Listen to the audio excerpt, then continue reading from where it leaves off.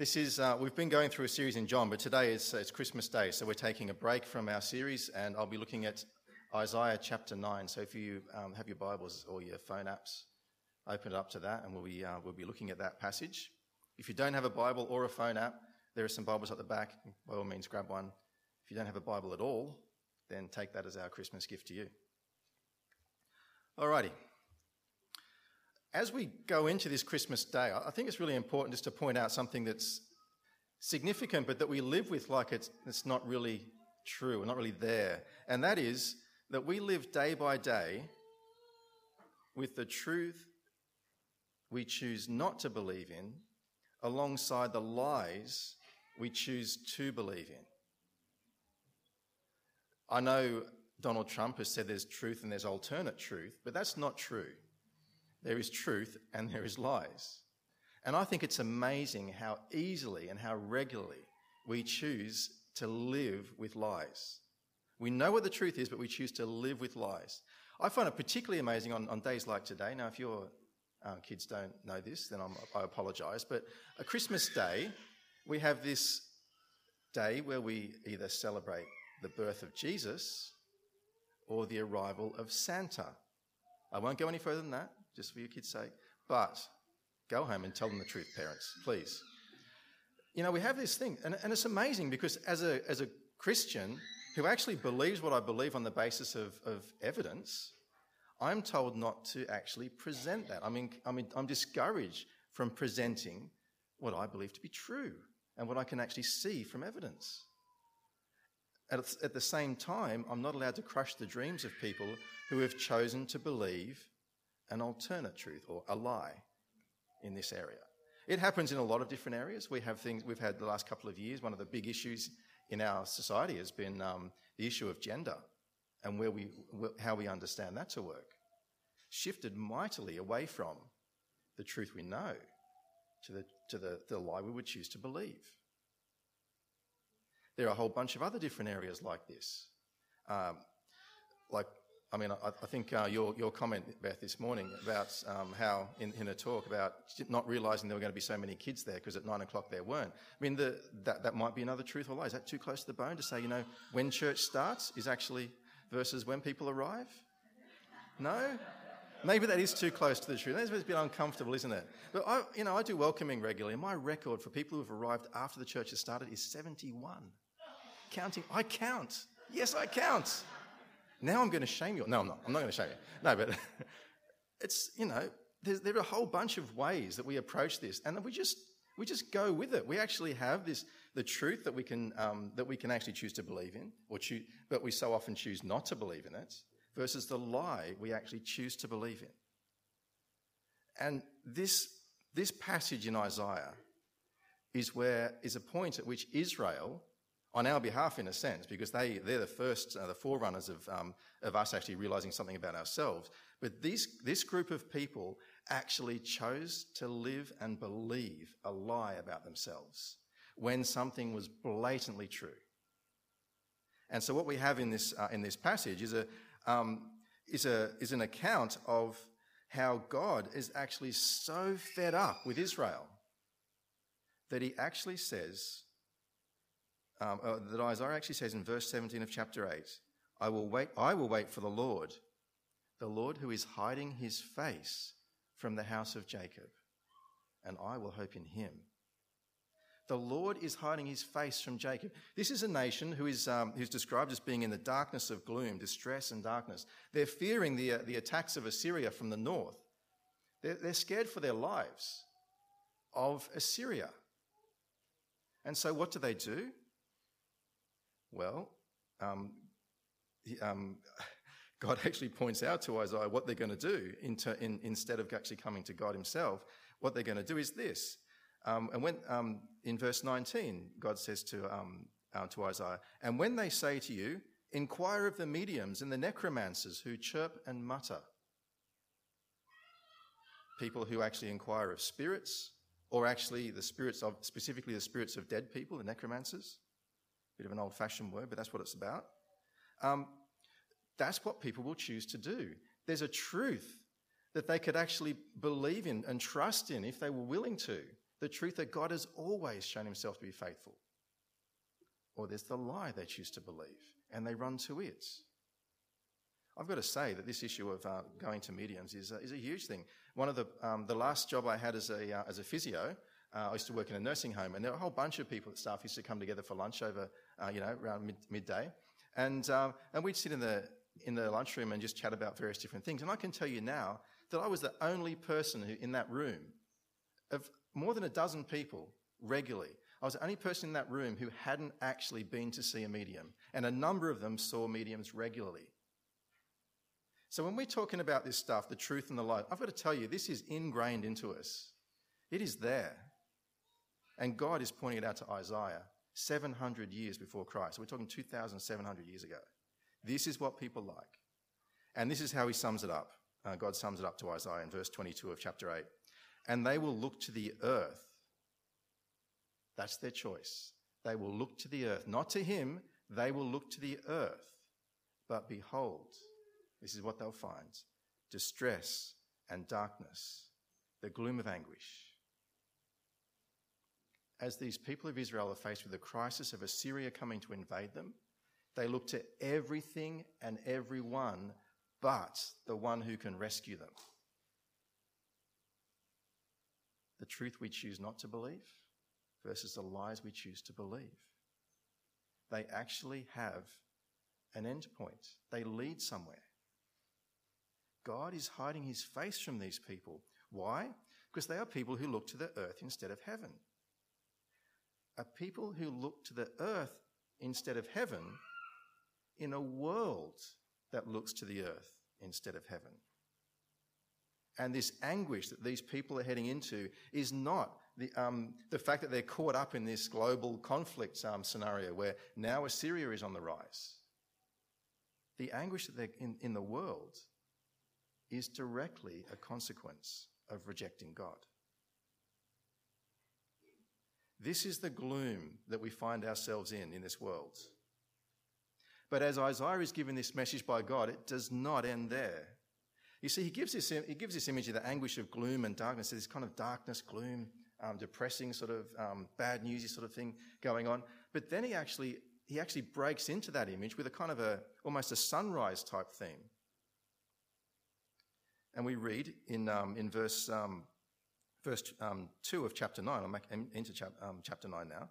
The people who walked in darkness have seen a great light. Darkness and gloom, and suddenly light is dawning. Isaiah's prophecy, as he begins to prophesy to the people, the message to the people, projects himself forward into the future. It's described as a new dawn. And he does it, if you notice that, he actually does it in past tense. Now, this isn't meant to mean that it's already happened.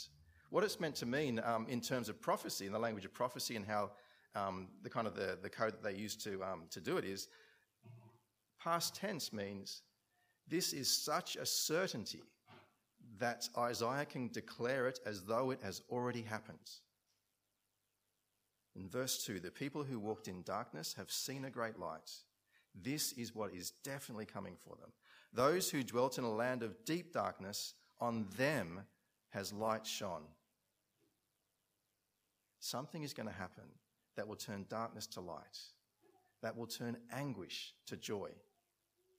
And there are three reasons given in this passage for it. You'll see the 3 4s in beginning verses 4, 5 and 6. 4, the yoke of the burden is lifted. The burden is lifted. Now, if we're looking in earthly direction, then we'd see this perhaps reading in this context as Israel's return from exile. But historically, we know that this didn't actually solve the problem of the darkness. Even though they did return from exile after 70 odd years, it still didn't resolve the issue. They still lived in an oppressed state.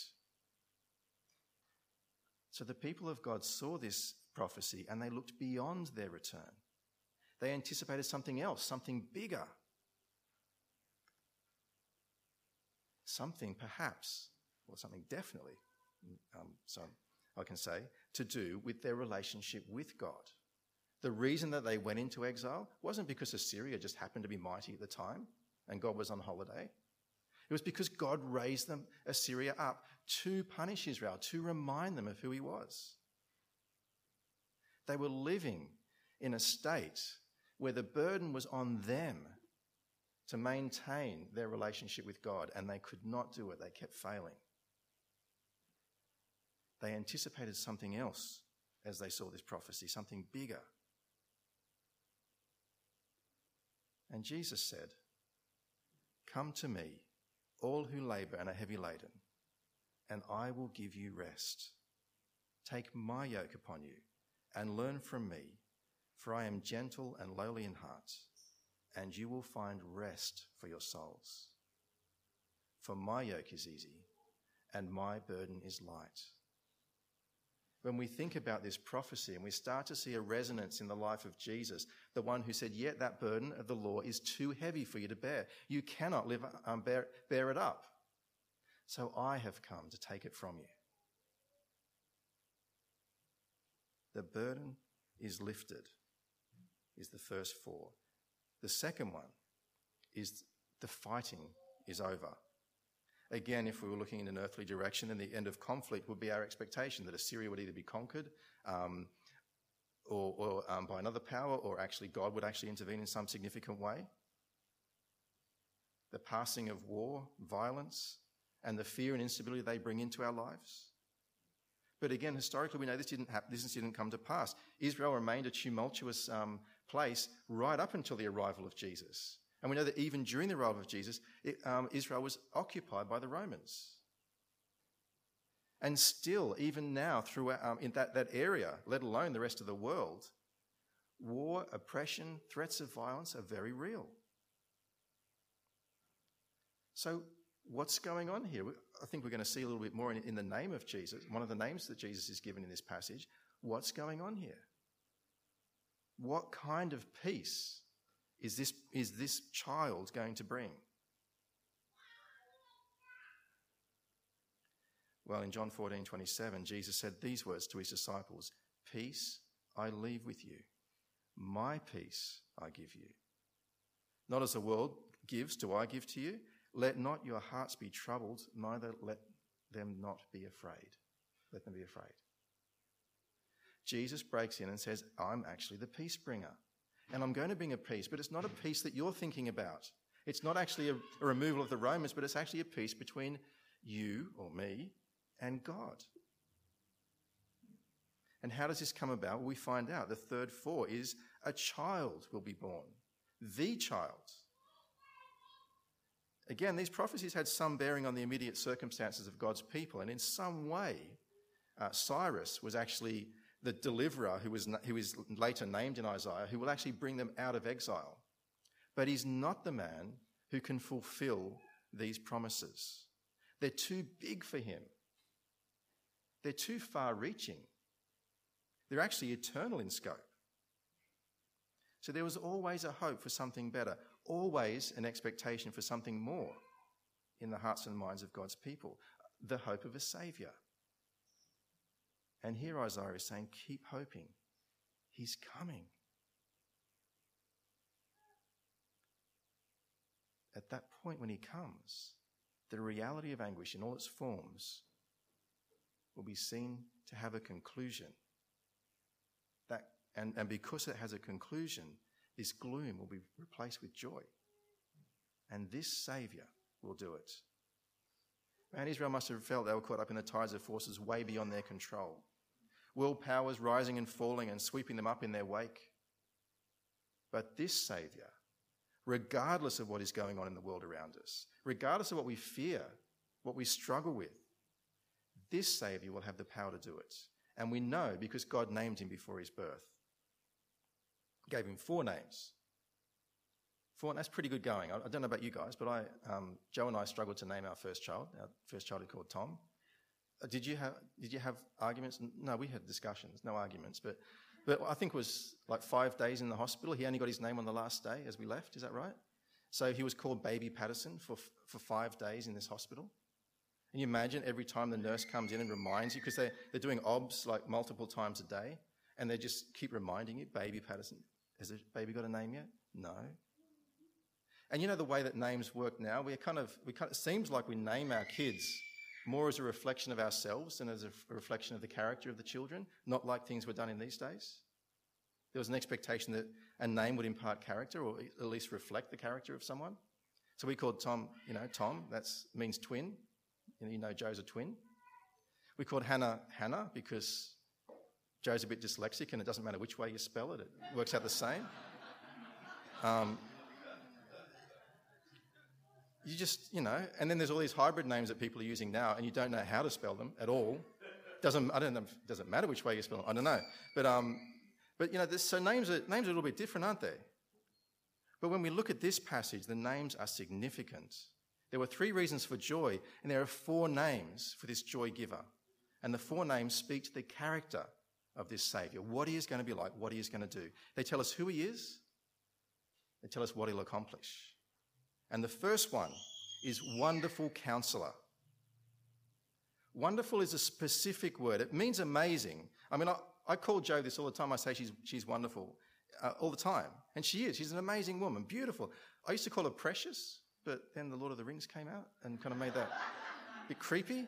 So I switched to Wonderful and Beautiful, and it's better. And, wonderful still has this meaning of amazing. It's someone or something you deeply admire, that you delight in. But it's more than that. This particular word means beyond the power, so wonderful that it's beyond the power of man to accomplish. It's almost exclusively used of God's work, God's handiwork in the Bible. So wonderful, as in beyond the power of man to accomplish. And counselor, a wonderful counselor, a planner, a schemer, someone who is renowned for wisdom and who can use that wisdom to bring about great change. That's the sense of that word in the Hebrew. Linked with wonderful, it's meant to give us confidence. This Saviour can solve the problem. And for them, the Israelites, the problem was right in front of them. For us, it is too. To be God's people and yet to be exiled because they can't keep the law. They were a holy nation of a holy God, but they couldn't live up to holy.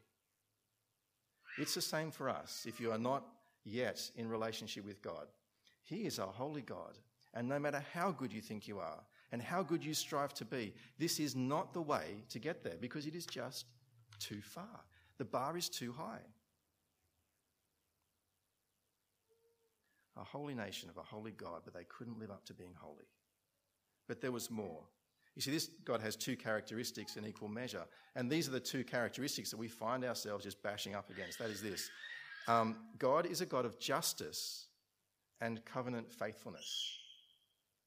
He's a God of justice and faithfulness, which means God does not look over any fault or flaw on the one hand. But God is faithful to his promises to his people on the other. The Israelites had a law they cannot keep. We have an expectation on us we inherit, which is the same. We fall far too short of God's character to be able to live and survive in his presence.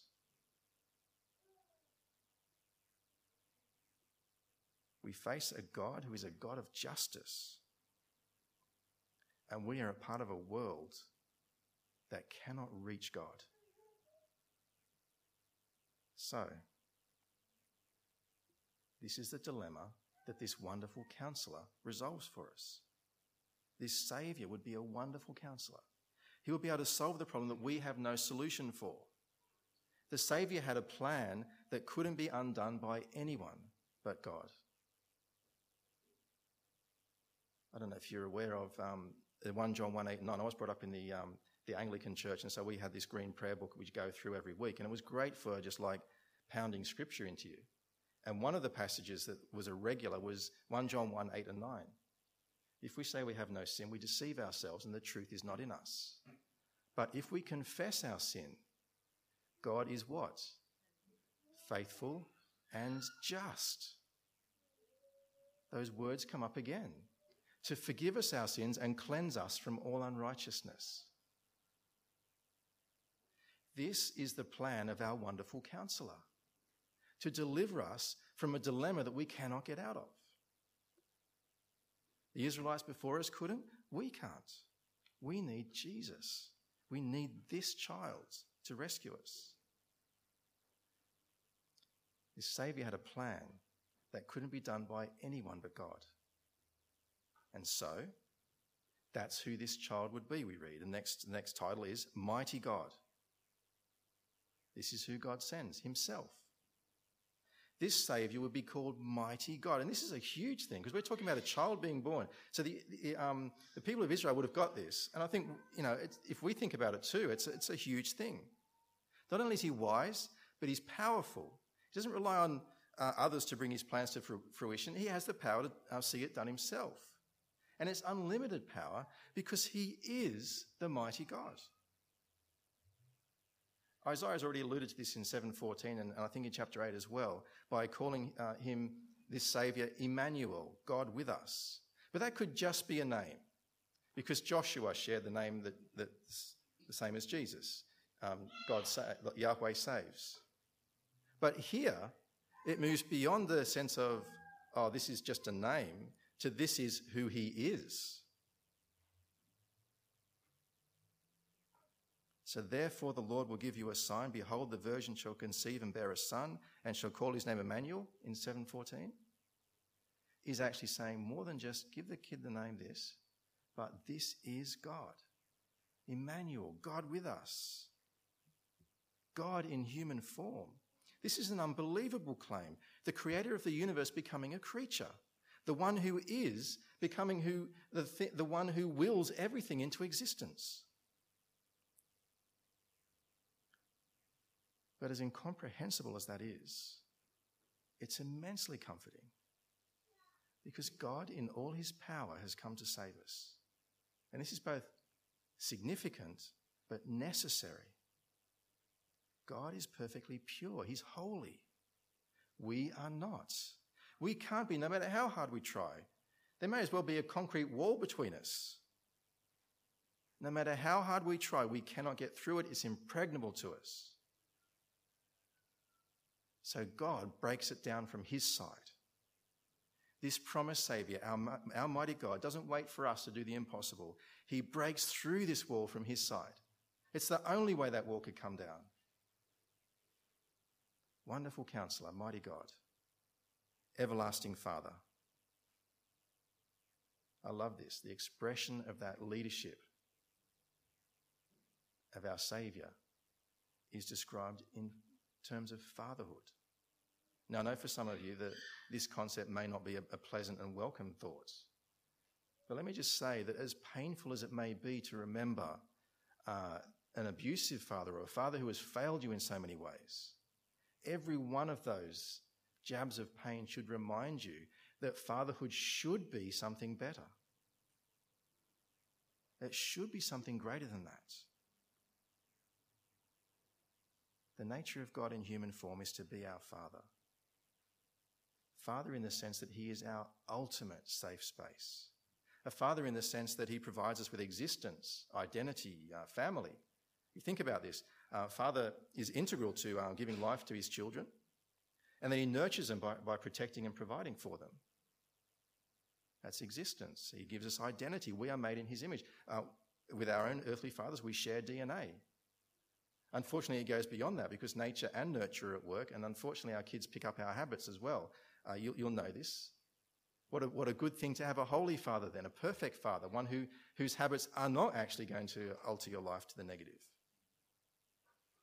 A father who we are made in the image of, and we are being remade in the image of. And a father gives us connection into family. He connects us into his family. We become brothers and sisters. We're not adrift in the world. We're never alone. Never alone, at least because God is always with us. But we're never dissociated or cut off from community because as God's children, we are part of his family. This Saviour provides us with a connection deeper than we've ever known before. And we know connections that we love and cherish. This is the relationship we were made for, the family that goes deeper than even our DNA. Wonderful Counselor, Mighty God, Everlasting Father, and Prince of Peace. Peace in Hebrew means more than simply the absence of hostility. It's actually the presence of harmony. It's a relational term. You ever been in that conflict where, you're in a conflict with someone you just can't get out of? You just kind of keep missing each other and everything you say just seems to dig the hole deeper? No one else is married here? Come on, guys, let's be serious, yeah? I find myself in conflicts at times. You just feel like everything I do is just like putting petrol on the flames. Conflict just spirals out of control. But friends, this child doesn't just come with wise words. Wise words may resolve the dispute, but they don't resolve the conflict at the heart level, do they? He doesn't resolve the problem by force of might, pushing us together to resolve things. This only changes the circumstances, but not the reality of what's causing us to conflict in the first place. His fatherly concern will mean that he will not ignore the problem. He reaches beyond the problem, beyond the surface, and he deals with our hearts. The problem that holds us apart from each other and from us from him is our iniquity. Each of us has turned to his own way. We're all planets that demand that every other planet revolve around us. God becomes the new center to our life, reorders everything and shows us how things should work. God, the new center with Father and Son and Holy Spirit, infinitely and permanently committed to each other, giving themselves to each other, showing us the example of how we too should live.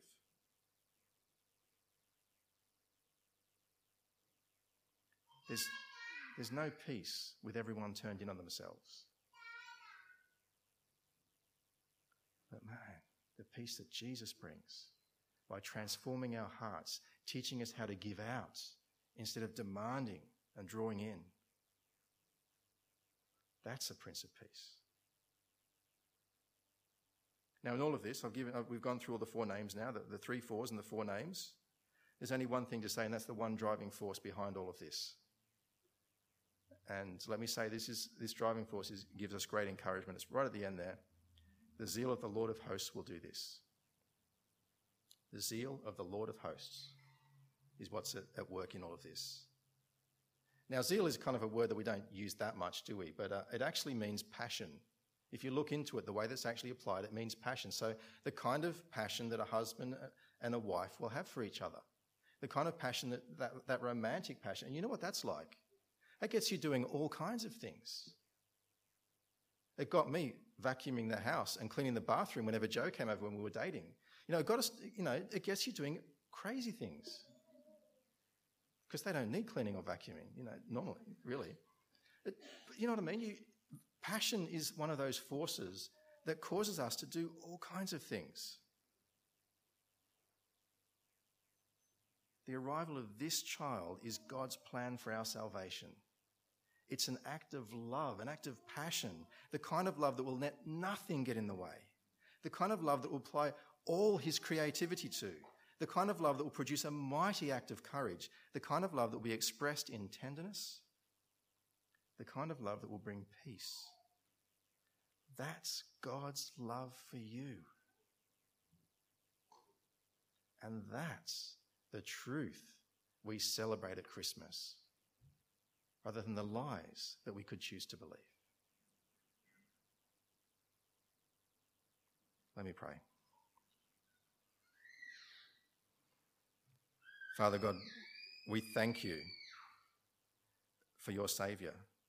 We thank you that this child became a man and lived the life that we could never live, died the death that we deserved, and brought peace between us.